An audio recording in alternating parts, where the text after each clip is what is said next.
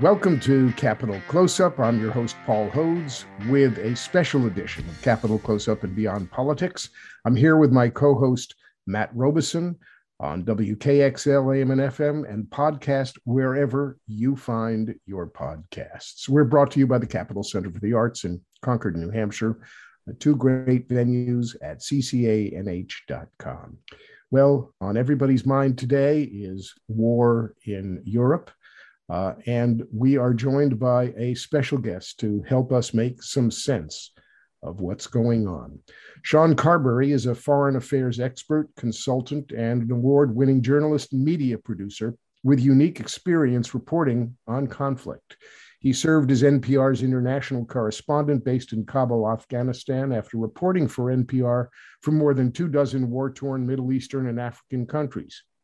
Most recently, he worked for the U.S. Department of Defense as the lead on Department of Defense Inspector General reports on Afghanistan. Now, in a past life, Carberry was a gold record recording engineer, which inspired me to hire him as my campaign manager for my first campaign for Congress in 2004. He has a master's degree from the Harvard Kennedy School, and he's a graduate of the Skip Barber School of Auto Racing, which comes in handy when you're reporting from a war zone and being chased by the bad guys. So, Sean, welcome back to our show. Thanks, Paul. It's always a pleasure to talk to you guys. Let's get right down to it. Putin and Ukraine. Many observers, and in fact, Ukrainian President Zelensky himself, discounted warnings of an invasion. They were all wrong. And now we're plunged into the most significant global war crisis since World War II. How did we get here? Well, first, I just want to note that as you were doing the introduction there, when you mentioned war in Europe, just hearing that out loud is still just shocking, frankly, to realize that we are in a situation of Russian invasion in Europe. In terms of the how we got here, I mean, I'll certainly state a few weeks ago, I was on another program discussing this topic, and at that time we were talking about possible off ramps as Putin was mounting his troops, was making his demands. Was there a way to avoid this? Was there a way to placate Putin enough that he could go back to his people and essentially declare that he had received sufficient concessions from the United States and Europe to avoid the invasion? And there was a feeling that there was a narrow range of possibility there at that time, that everyone could agree to start a new round of negotiations over European security agreements and basing of NATO troops and weapons and things like that, that Putin could agree to and sit down and essentially feel that he was getting what he wanted, and that would avoid the invasion. I think now, looking at what's played out over the last week, it seems like this was going to happen regardless. There was a brief moment right before the invasion when he was signaling that negotiations were a possibility. But at this point, it just seems that the things that he wants, his view of Russia and the world today, of great power dynamics, that he needed to do this, and that there really wasn't much of anything that was feasible. I mean, obviously, look, the United States was not going to put troops in Ukraine. Ukraine's not a NATO country. NATO was not going to send troops in to try to ward off an invasion. The threat of sanctions, even though the sanctions are increasing and becoming significant to the point now that they are going to take a severe bite out of Russia's economy, the threat of that wasn't enough up front. So this is, really, it's a strange place born of Putin's worldview, his view of Russia's place in the world, his view of power and strength, and essentially a might makes right view, and his need to be a figure in Russian history who, sort of puts the band back together, so to speak. Reunites the Soviet Union and recaptures the sphere of influence that it had in its heyday. So it's a hard thing to deal with when you have someone who's really not acting rationally at this point and acting within within the constraints of both his power and standing in the world. So that's why looking at how does this resolve, which obviously I think we'll get into, is an even tougher question. But the how did we get here really does come down to the fact that Putin has been moving in this direction for a long time and clearly assessed that the costs of taking this action were lower than the gains in his mind of doing it. And that's been the challenge of trying to make him see a different equation. Let me just follow up for a moment, because I want to go back a little bit in time to put what you've said in some context.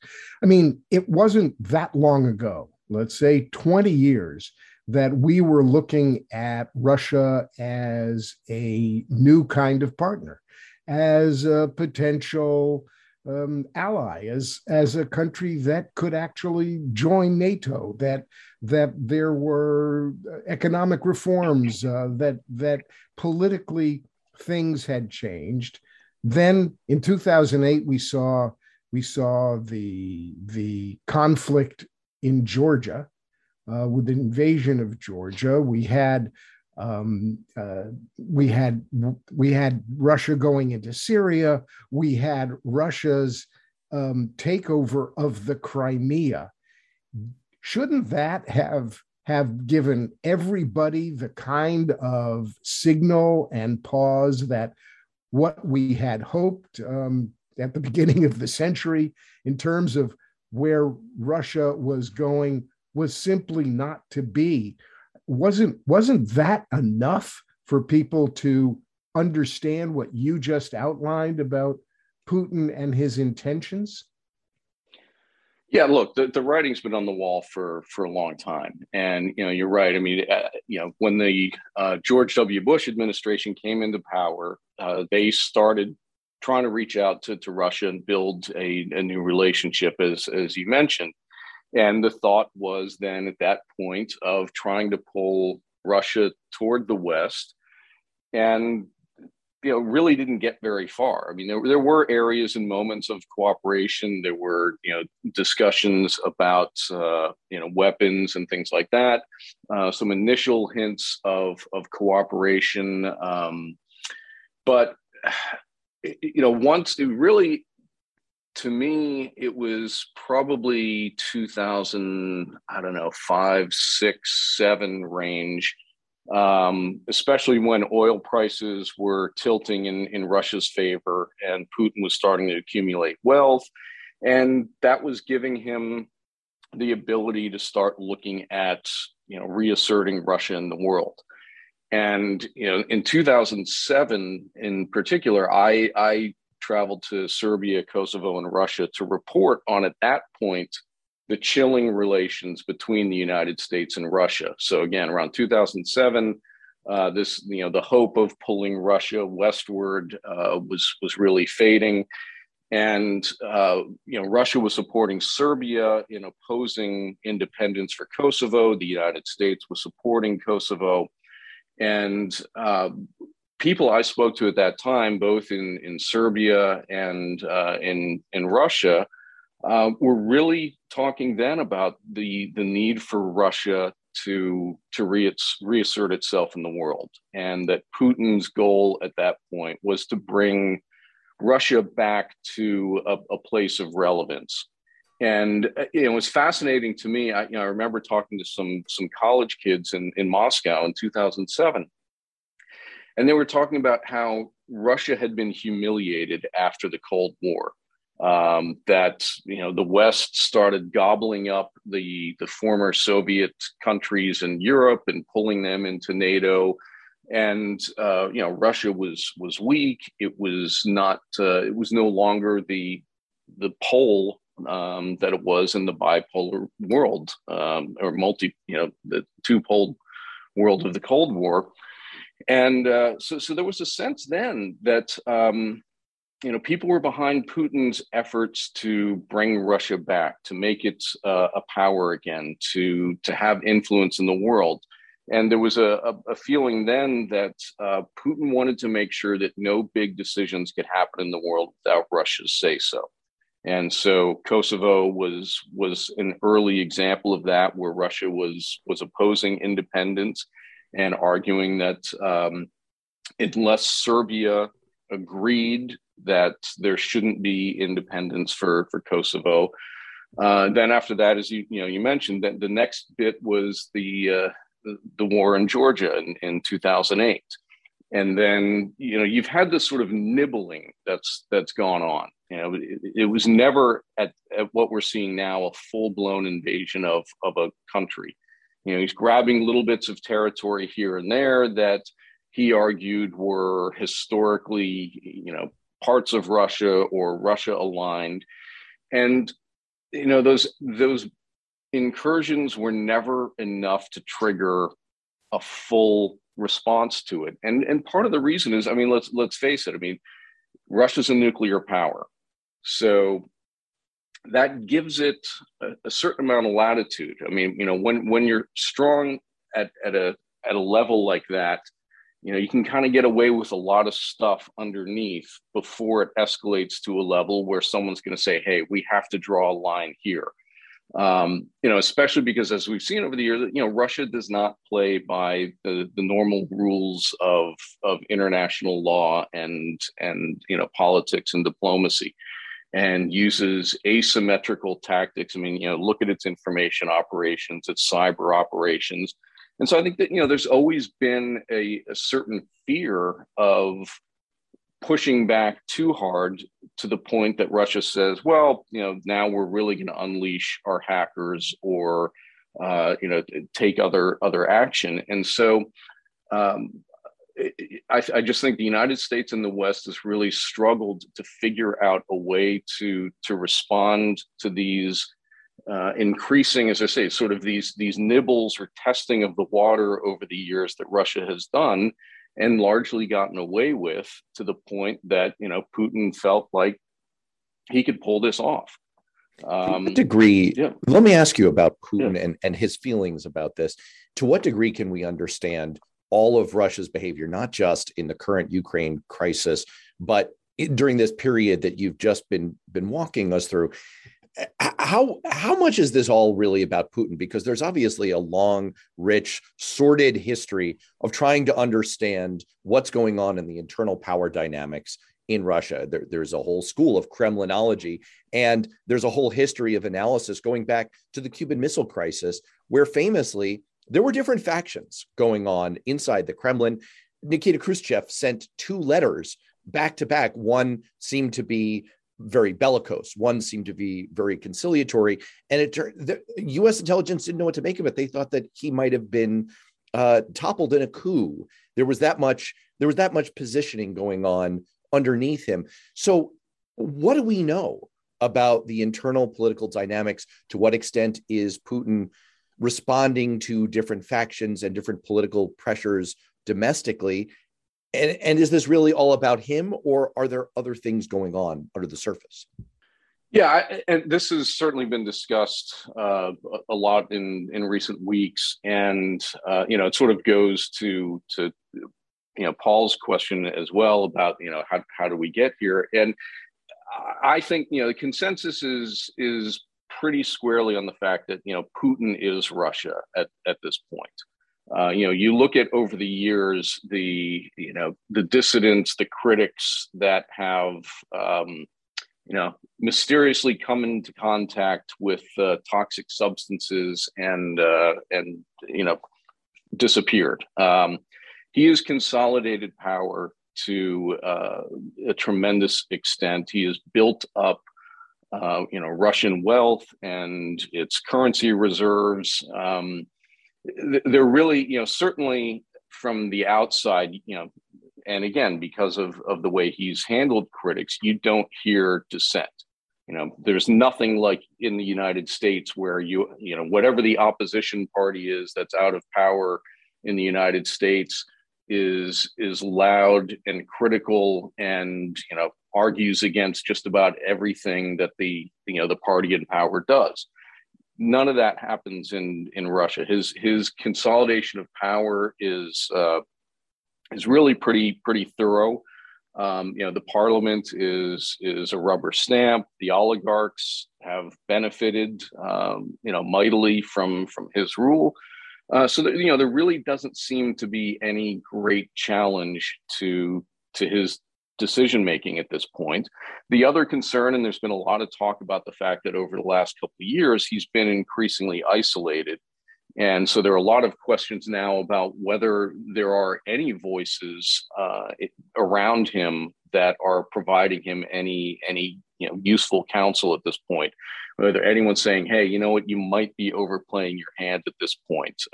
Once you unleash this in Ukraine, you can't put it back in the bottle, and this could go badly for the country." So, there's a sense now that he hasn't really been surrounded by close confidants or advisors, and that's what's concerning to a lot of sort of Putin experts, is the fact that he's really kind of been unleashed at this point and able to act on his views and his if you call it instinct, but this is part of what's concerning, and so far, the Russian people are by all accounts standing behind him and this decision, and part of that is a function of the information operations that Putin conducts domestically as well as internationally.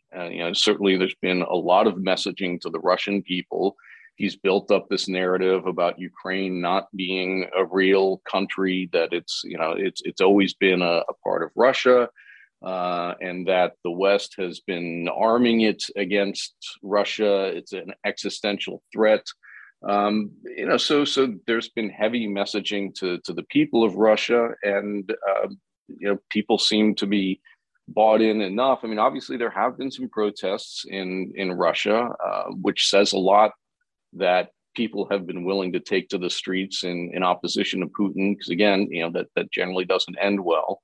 But right now, again, to circle back to the question, I really think that this is, Putin is Russia at this point, and I don't really see any forces within right now challenging that. I mean, if this thing starts playing out and turning into another Soviet occupation of Afghanistan situation, I think you'll start to see some fractures. But for now, this is his show. Ukraine and Russia are headed for talks of some sort, and those talks are going to be probably centered around what Russia's concerns are and what Putin wants. Is it rational? Maybe. Is it pathological? Maybe. But from his standpoint, Sean, what are his security concerns, and can they be answered? Can they be addressed? When you frame it specifically with security concerns, I would say from the outside, no, there are no legitimate security concerns that there are threats against Russia. All right, there's no country, there's no military that has threatened, is threatening, will threaten Russia. Now, from his standpoint, however, obviously he has viewed the expansion of NATO as a threat to Russia. Now, again, is it a true security threat? No, not really. It's much more of an influence threat. As we were discussing earlier about his view of Russia in the world, he was a Cold War KGB operative. his worldview is still really framed around the notion of Soviet power politics and sphere of influence. So the constant expansion of NATO, of the EU over the years has pulled countries that were in the Soviet orbits to the West. That has certainly been something that has given him concern. It's something that he has over the years voiced. I mean, there's been no secret about his opposition to former Soviet or Iron Curtain nations joining NATO, joining the EU, and the eastward movement of Europe and NATO has been viewed by Putin as a threat. So certainly that has been an animating factor in Putin's actions and foreign policy over the years of trying to blunt the eastern movement of the Western security apparatus. Again, we have to remember NATO is a defensive alliance, and it was never designed to be an offensive force. It was never built to invade, to capture territory. It was about defending Europe, coming out of World War II and years of conflict in Europe. So it's a defensive alliance that has increased as countries over the years have viewed it in their interest to join NATO, join the EU. And Putin, one of his key demands has been to roll back NATO to essentially where it was in 1997. And he has voiced that. That was one of his demands that he issued to the United States several weeks ago, a month or so ago at this point, as he was ramping up towards this invasion. So his goal has been to shrink NATO, put it back in a smaller box, and pull the countries of Eastern Europe, former Soviet satellite states, back into Russia's orbit. And he's been largely successful doing that in the Central Asian states. A lot of the stands over the years, he's been able to, through both carrots and sticks, economic coercion, as well as use of force and punishments against some of these countries, pull them back into a sort of pro-Russia alignment. But the fact is that the European nations, especially the Baltics, Estonia, Latvia, Lithuania, they have no interest whatsoever in rejoining the Russia club. They are firmly cemented in the West. And then you've had these swing states, and obviously it's been Georgia and Ukraine have been the two that have been talked about for years. And in 2008, there were these discussions, and the U.S. talked about Ukraine and Georgia becoming members of NATO down the road, and that seems to be one of the grievances that has really set Putin off. Is that moment that. Yeah, I'm just going to interrupt to point out that as we are speaking, the news from Ukrainian President Zelensky was to ask the European Union for a special procedure to allow Ukraine to join the EU while this invasion is active, and in the face of Russia putting its nuclear forces on alert, and in the face of statements from the Russian Foreign Ministry basically threatening Sweden and Finland if they were to take steps to join NATO. It's an extraordinary moment in terms of the dynamic that you're talking about, in terms of what's in Putin's mind about his concerns. Yeah, and so this is really sort of at the center of it. For every country that joins NATO or the EU, that's taking a piece of this sort of zero sum pie that means Russia's influence is diminished. And, and that's the question. I mean, this is a weird sort of self-fulfilling prophecy. And one of the things, again, I was saying a few weeks ago that argued that Putin might not invade was the fact that the moment he invaded, everything he was seeking and demanding would become impossible. And actually the situation would get worse for him. By invading, it was only going to strengthen NATO. It was going to bring more resources into NATO. It was going to reinvigorate NATO because, again, a lot of people said NATO had become somewhat irrelevant because there really weren't threats to Europe. NATO was sort of triggered, what Article 5 triggered with Afghanistan in 2001.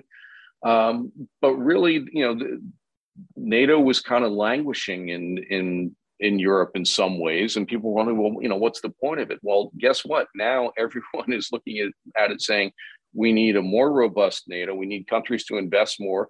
I mean, what Putin has done, he's gotten Germany now to pledge to increase its contributions to NATO. It's going to send weapons to Ukraine.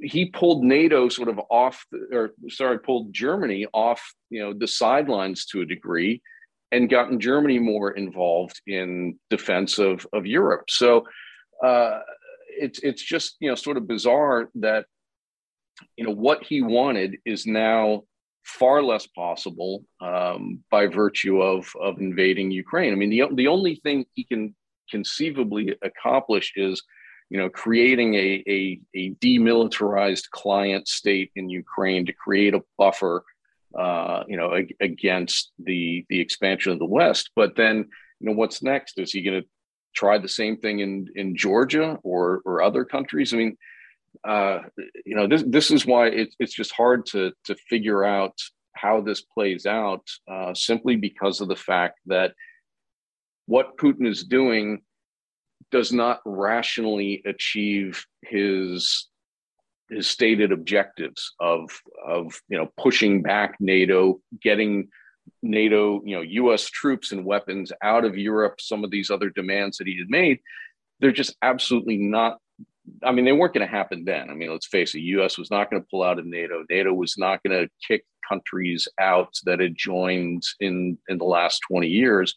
But now, Putin is not going to get what he wanted out of this. So, what does that do to his calculations and the extent to which he's going to double down to try to get something out of this?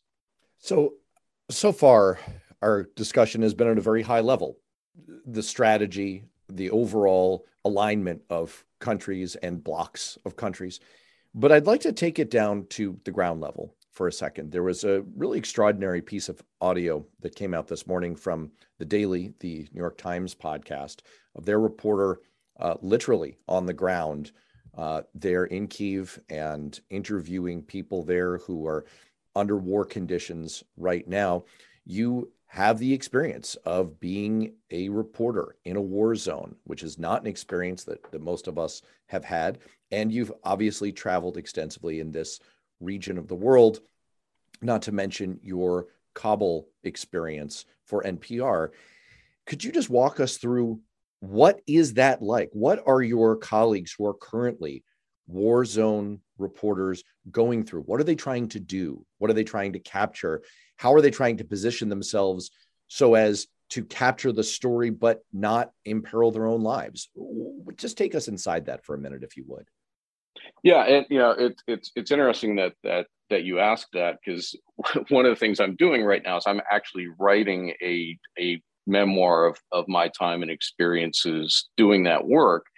And so just, even yesterday, I was working on sections where I'm writing about my process of teasing out exactly what you're talking about, that trying to balance the importance of capturing the story and getting as close to all the pieces of the action, whether it's the actual combat, whether it's the movement of refugees, but trying to capture all of that and do it in a way that's safe for yourself and for the others around you. And I mean, look, it is a difficult thing.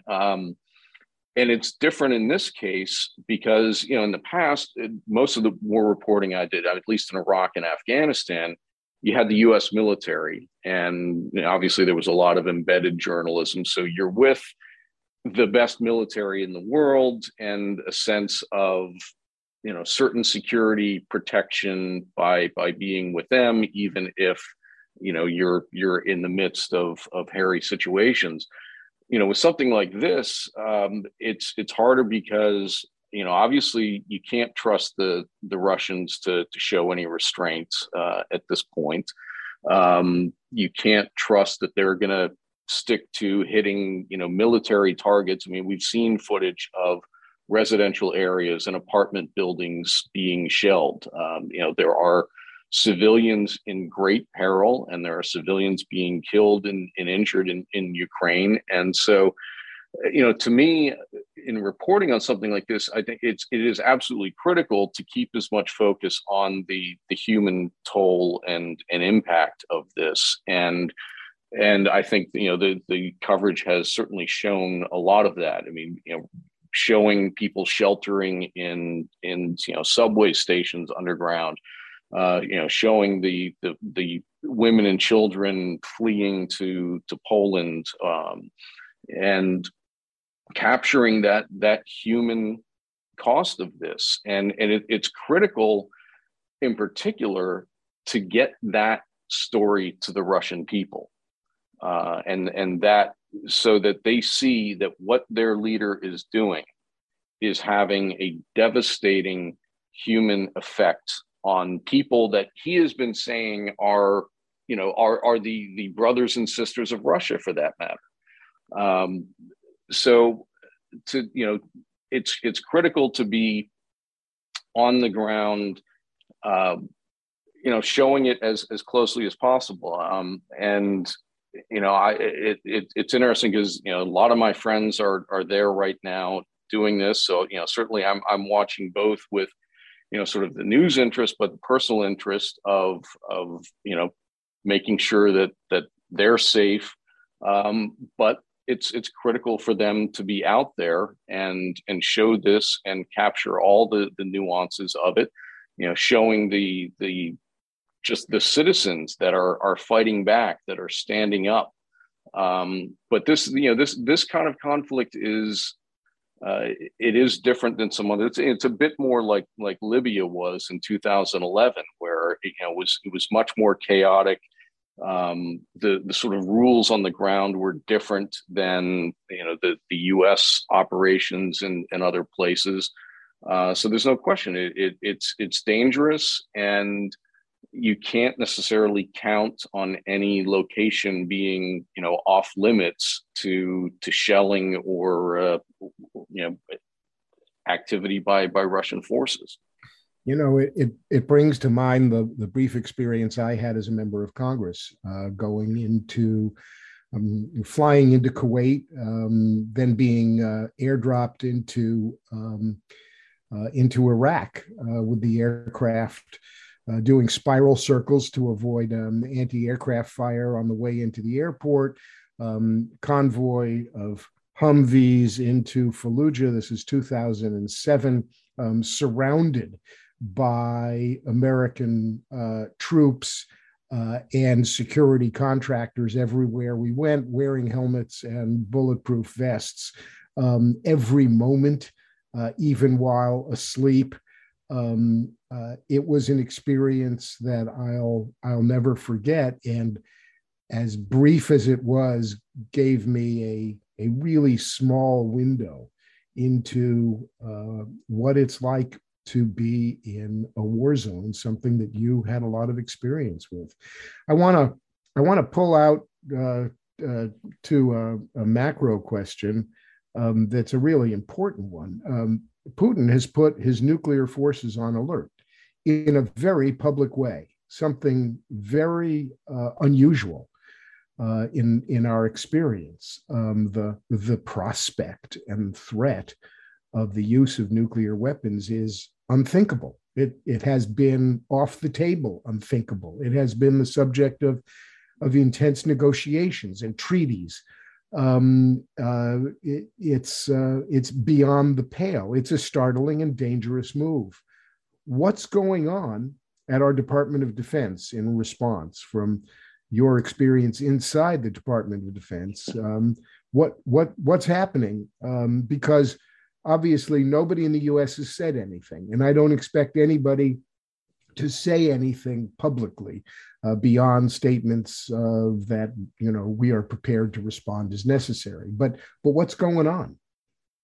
Well, I think what's going on is in line with something I mentioned earlier about the fact that Russia is a nuclear power, and therefore that creates space for it to operate below that threshold and threaten that, hey, if you guys push back, remember I've got nukes. And so I think part of the discussion is really trying to assess whether he's really serious or whether this is just a sort of scare tactic and a reminder to say, hey, look,